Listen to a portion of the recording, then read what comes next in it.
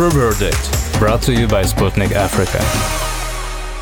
Ladies and gentlemen, welcome back to another thrilling episode of AfroVerdict. I'm your host, Victor Anakin, and today I have a truly special episode in store for you as we celebrate the birth anniversary of a legendary figure who revolutionized the world of medicine. And of course, I'm talking about Dr. Christiaan Barnard, the pioneer of cardiac surgery.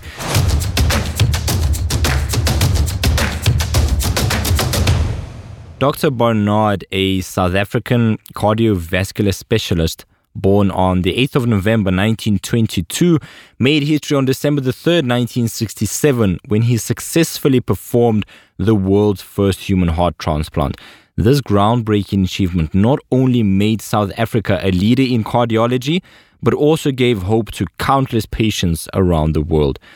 Now, to pay homage to this remarkable man and his life-changing contributions, we are honored to have with us two incredible guests who will share unique insights. First off, we'll be speaking with the curator of the Heart of CPT Museum in South Africa, dedicated to Dr. Barnard. And through this interview, we aim to get a deeper understanding of Dr. Barnard's life and his pioneering work in the field of heart transplants. And then second, or right after that, coming up, will be joined by a leading cardiologist in South Africa who will provide us with insights on the current state of cardiology across the continent. We'll also explore the challenges that the continent faces within this field and gain insight on the innovations and developments that are currently emerging. So sit back and enjoy this really fascinating journey into the world of cardiology with me, where we will discover the true power of the heart and the impactful legacy of the late but great Dr. Christiaan Barnard.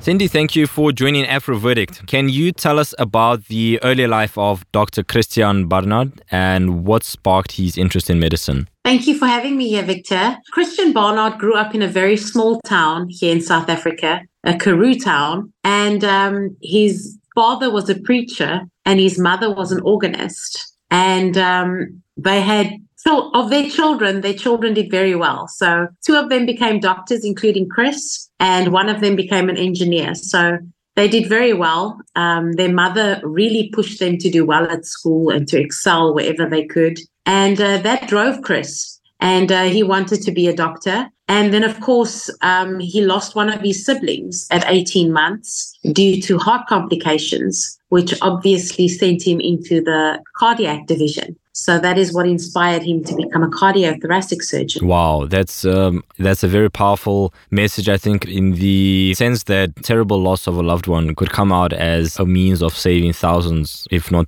tens of thousands of lives, hey? Yeah. And tell us about his career. How did his career progress? Chris Barnard was a very, very hardworking man.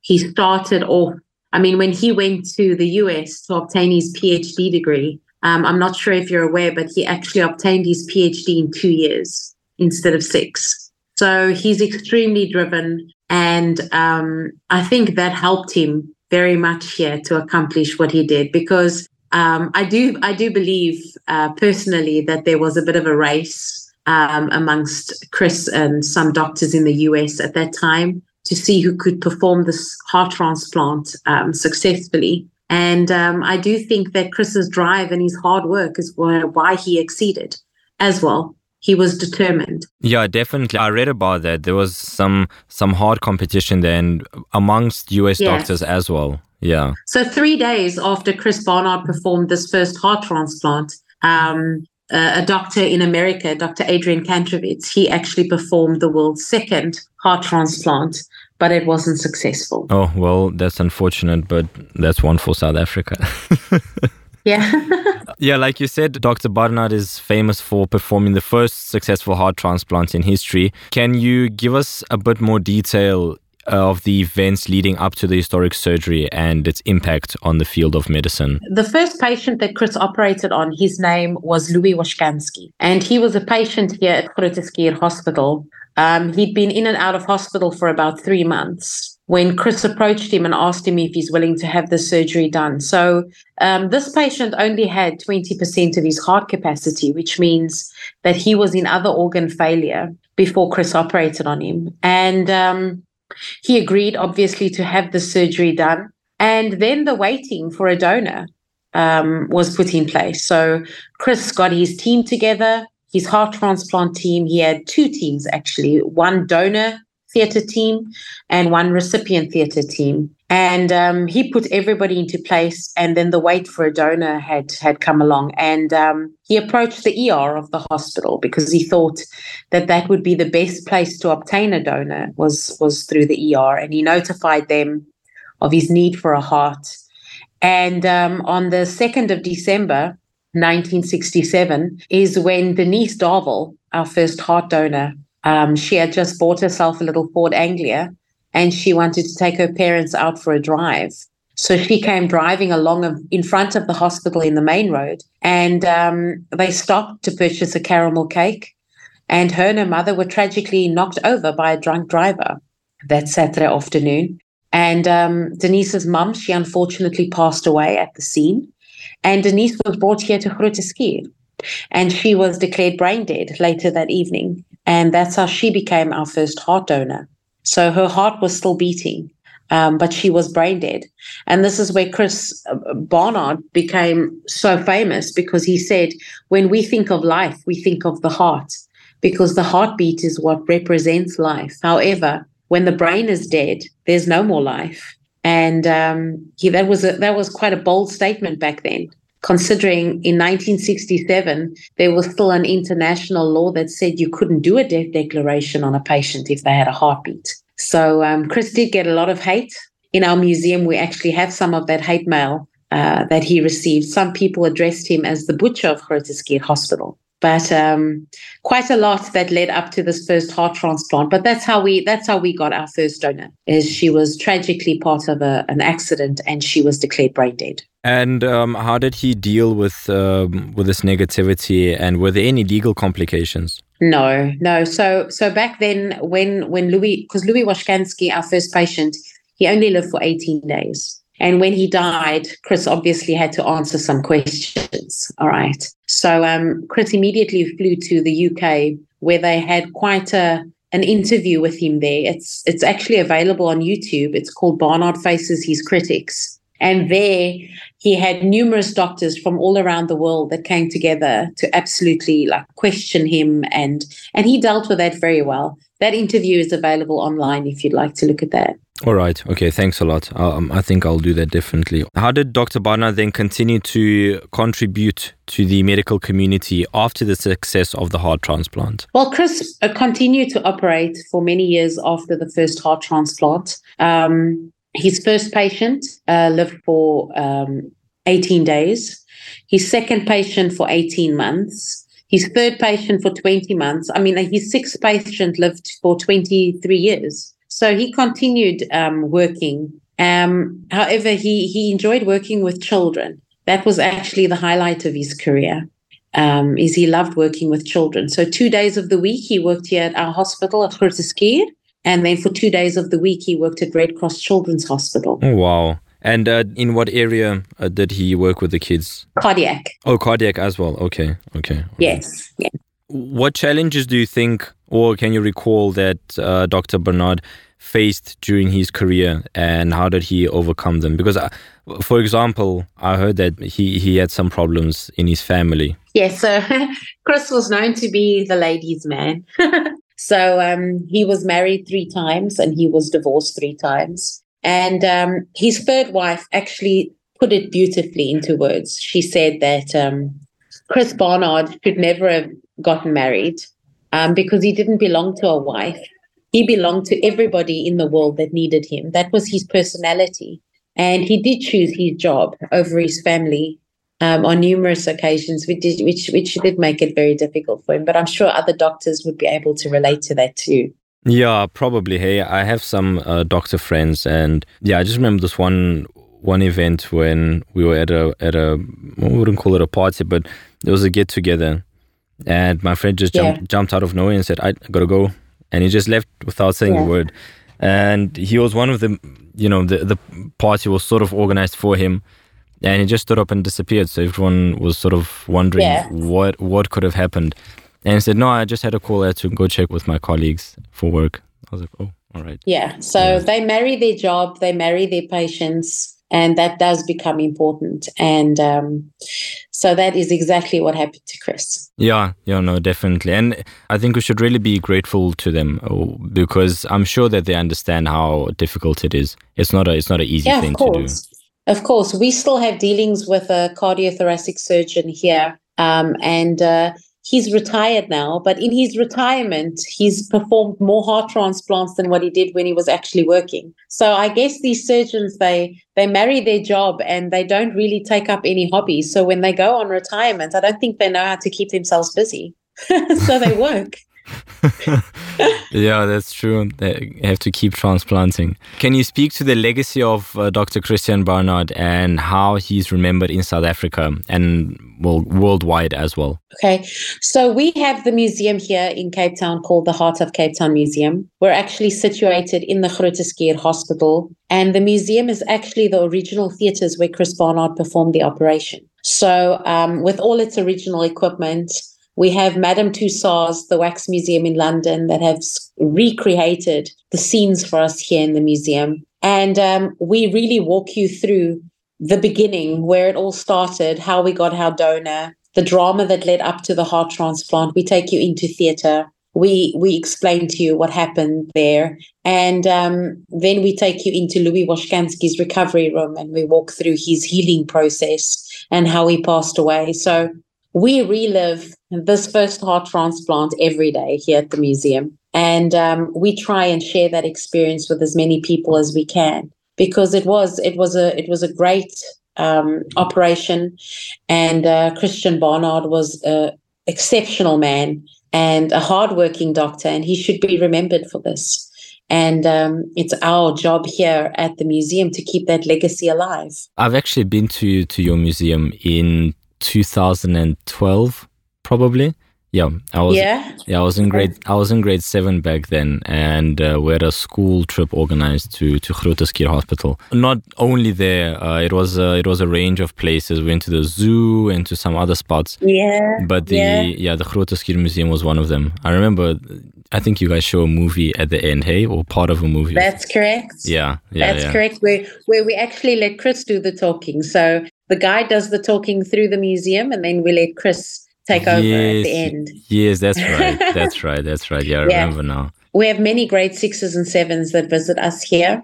So those slots, the morning slots, are extremely busy, but that's because the story is actually part of our history at school. So it's in our curriculum. So our kids are actually writing exams about this at the end of the year. Yeah, that's great. I think kids should be taught their history, and especially it's a very unique thing for South Africa as well. You know, it's a donation from South Africa to the whole world. Definitely. And it motivates our kids. Sure. No, of course, by all means it does. What's the high school's name? Hopefield High School. Oh, yes. Hopefield, yeah. Yeah. I graduated that school, finished it in 2017. Okay, cool. But yeah, like I was saying, you never know if you're hosting this museum event for young little Chris Barnard at the end of the day. We don't only hope to motivate the children that visit us, but we hope to inspire the doctors that come here too. Oh, you guys get doctor visitors as well? Plenty. Doctors, professors. Okay, that's nice. All over the world. What countries have you had recently that came to see? We're very big in Germany. Very big. Germany, Netherlands, US, Russia. Yeah. Seriously? Wow. Russia also visits us, yeah. Interesting. And the UK. So yeah, from all over. Majority of our guests are foreign guests. Okay. No, of course. I mean, I would imagine if the kids learn about it at school, then yeah. Is the larger percentage of your visitors, are they adults or kids? Adults. Adults, yeah. I would imagine, because it would probably be a bit weird for a kid to go and want to see how the first human successful heart transplant took place. Yeah. Mostly adults and student doctors and so on, Yeah. How does the Heart of Cape Town Museum celebrate and honor the achievements of Dr. Barnard? And what can visitors expect to learn about him during their visit to your museum? Everything from A to Z. Everything. So when you arrive here, when we tell our guests that we've got an hour and a half to 2 hours on tour with them, they often don't know what to expect because that's a long time. But we share from when he was a little boy, right up until the day he passed away, which was in 2001.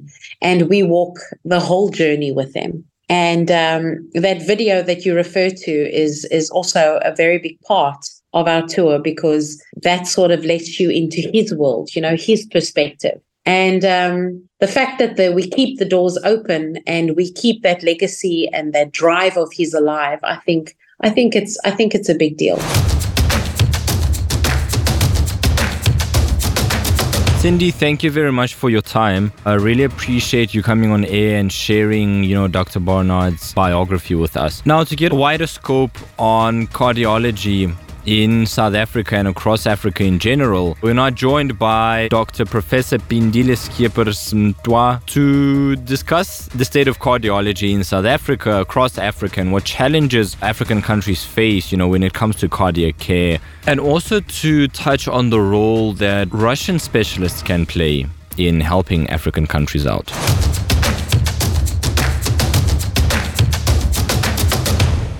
Dr. Mtwa, welcome to AfroVerdict. Thank you so much for joining me today. Professor, what is your view on the progress made in the development of cardiology in Africa over the past decade? I think Africa in the last decade regarding cardiology, it has progressed in a very unequal way. There are areas of Africa which have developed, and whilst there are areas which have not developed much. For instance, if you look at North Africa, those areas, due to their proximity to Europe, they are far advanced. And if you come down, you find that South Africa, also because of its affiliation and association with the European Cardiology Society, it has advanced. Whilst when you look at the areas like Lesotho, Mozambique, and Swaziland, they are not that developed. How significant do you think is the input of African cardiologists into the science and practice of cardiology globally? Even this question, it talks to certain areas in Africa, but not Africa as a whole, where, for instance, as I said, the North African countries, together with South Africa at the tip of the continent, they are making great strides in terms of cardiology globally. I'll give you an example as to why I'm saying this. If you look at the study of pericardial diseases, South Africa has been amongst the leading countries, and the cardiologists in this country were amongst the leaders in the study of pericardial diseases, starting from the registry, the IMPI trial, and the IMPI-2 trial, which looked at patients who have immune suppression being given either an anti-TB drugs as well as steroids. So therefore, I think in that essence, there are certain African countries have made strides in terms of practice of cardiology globally. However, where I think as Africa we have failed, it's in the area of rheumatic fever. Despite all our strides in trying to create greatest awareness, starting off with the Drug Inspect Declaration of 2012-13, where we came up with the ASAP, which is the awareness, surveillance, and the prevention and advocacy and the prevention.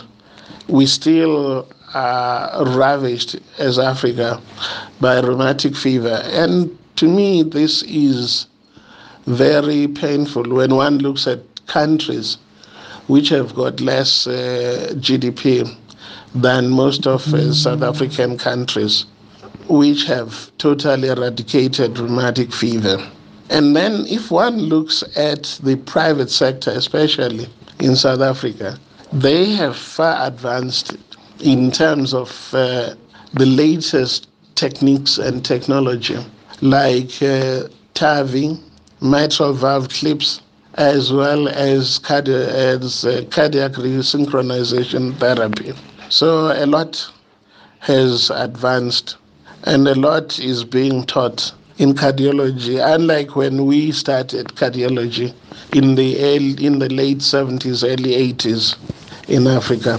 Thank you. And what are the main challenges today for African healthcare systems in terms of cardiology care? Main challenges today for African healthcare systems in terms of the cardiology care. One, as I said, rheumatic heart disease as a sequel of rheumatic fever eradication. I think if we can do that as Africa, that would be a great stride in terms of cardiology care. Then the second one, we have not yet put our fingers in the pulse regarding systemic hypertension as well as its sequelae in terms of either strokes or renal diseases in Africa. Because in the public sector, managing these patients who complicate from systemic hypertension in terms of renal transplants or just the renal dialysis is quite expensive. And at times, certain countries in Africa are unable to afford because of the expense. Then the other one, it's just the unequalness of the health availability in most of the countries, including South Africa. If you look at those people who have medical aids versus those who don't have medical aids, it's easy for people with medical aids can be seen and be treated with great speed. Unlike those who don't have medical aids, who have to go and queue in some of either the healthcare centers, the primary healthcare hospitals, secondary healthcare hospitals, tertiary hospitals and academic central hospitals, where a patient clocks in the hospital around about 6 in the morning, only to leave for home late at about 7 or later than that. To me, that is unacceptable. As Africa, we need to do something about that. Could you name some advanced technologies that are largely used today in Africa in the treatment of cardiac disease? And how do you see their prospects? Could we maybe expect some new breakthroughs in this field in the near future? Yes, I mean, some of the countries that can afford, they do have cath labs now, and also magnetic resonance MRI scans to assess the function and the structure of the heart, and even PET scan also to assess the structure and the function of the heart, as well as when we looking at those patients who've got coronary artery disease, we now can use advancements like intravascular ultrasound, the IVUS.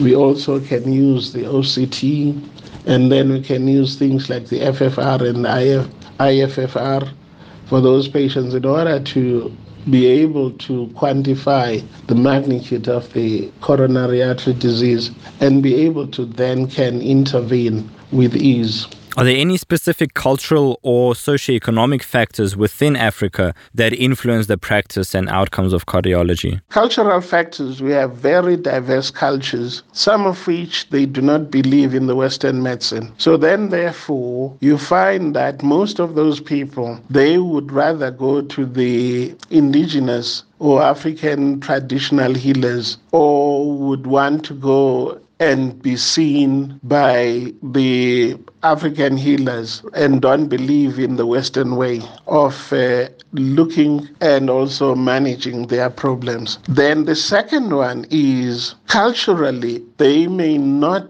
believe that some of the problems that they may have cardiac are mainly due to a cardiac problem. They may have some connotations to that it may be something to do with witchcraft, or it may be something to do with them being punished by the ancestors. So then that becomes very important to try and convince them that what you have is a problem that has something to do with the heart. Therefore, there are ways of trying to assess it, how severe it is, and what problems it has already led to and therefore what the current treatment is for such a problem. But even there, you'll have to understand the cultural way. And one of the ways that one would advise is to be able, one, to speak their language, even if you're not fluent, but at least to be able to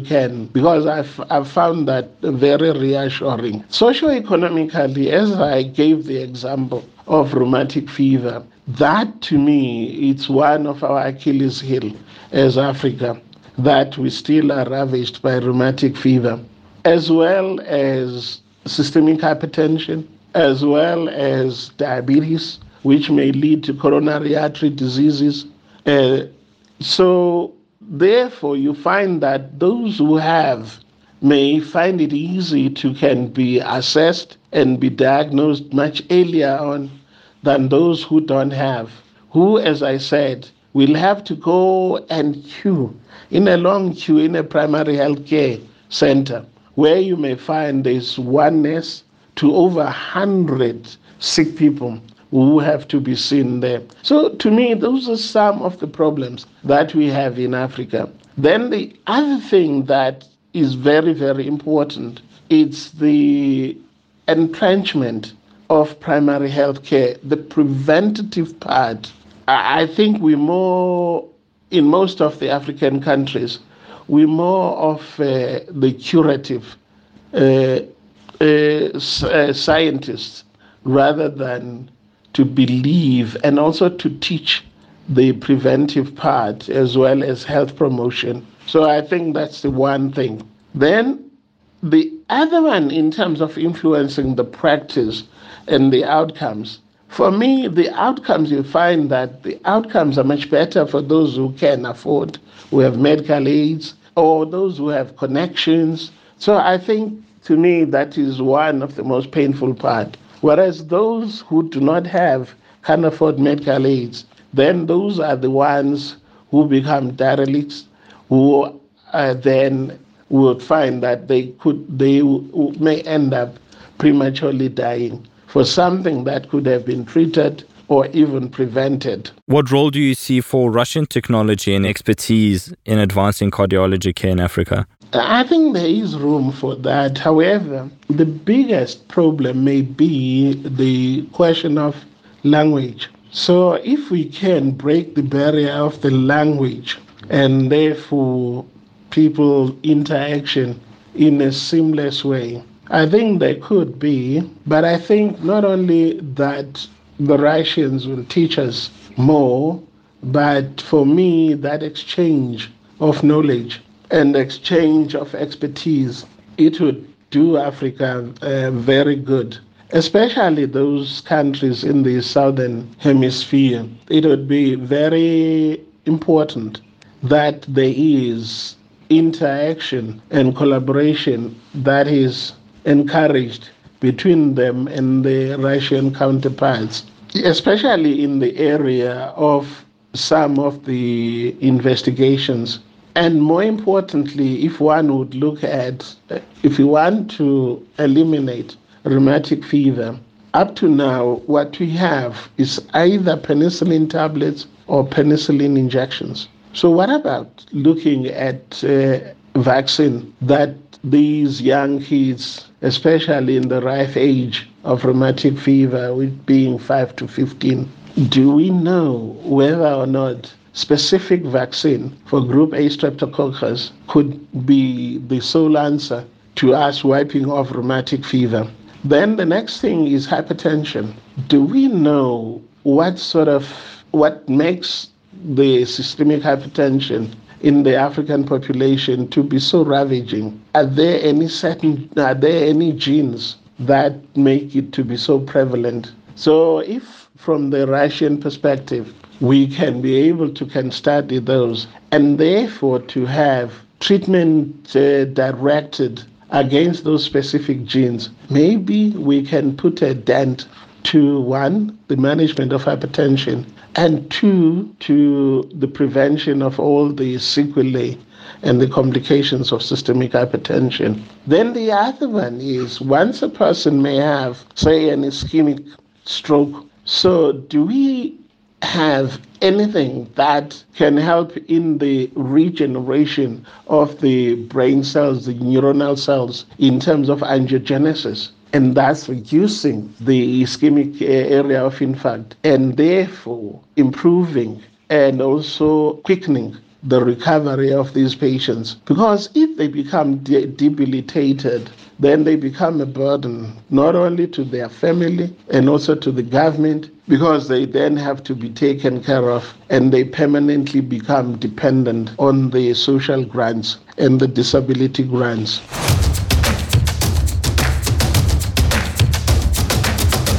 Dr. Mtwa, thank you very much, sir. As we conclude this episode dedicated to Dr. Christiaan Barnard and the world of cardiology, I cannot help but be inspired by the groundbreaking advancements and the incredible work being done by medical professions around the whole world. So a real huge thank you to every single one of you out there. From Cindy's insightful stories about Dr. Barnard's life to Dr. Mtwa's experience on the current state of cardiology in Africa, we have gained a newfound appreciation for the importance of this field in saving lives and improving the quality of life for countless individuals. I really hope this episode has sparked your curiosity and shed light on this truly remarkable progress being made in the world of cardiology, especially in Africa.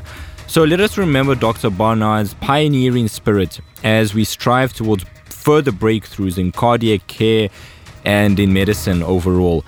So as I wrap up, I generally encourage you to explore more about this person's life and his contributions to the field of cardiology. Be sure to visit the museum in South Africa dedicated to his memory and learn more about his remarkable journey if you happen to pass by. In case you missed a part of this podcast, feel free to rewind on popular podcasting platforms such as Apple Podcasts, Google Podcasts, Deezer, Castbox, Pocket Casts, AfriPods, and Podcast Addict. If you're more of a reader, then feel free to go to the Sputnik Africa website and enjoy the numerous articles we have there. However, for shorter digest, go ahead to our Sputnik Africa Telegram page, TikTok account, and other socials to get the juiciest information from across the globe. Remember, the heart beats not only within us, but also within the pursuit of knowledge, innovation, and compassion. Dear friends, until next time.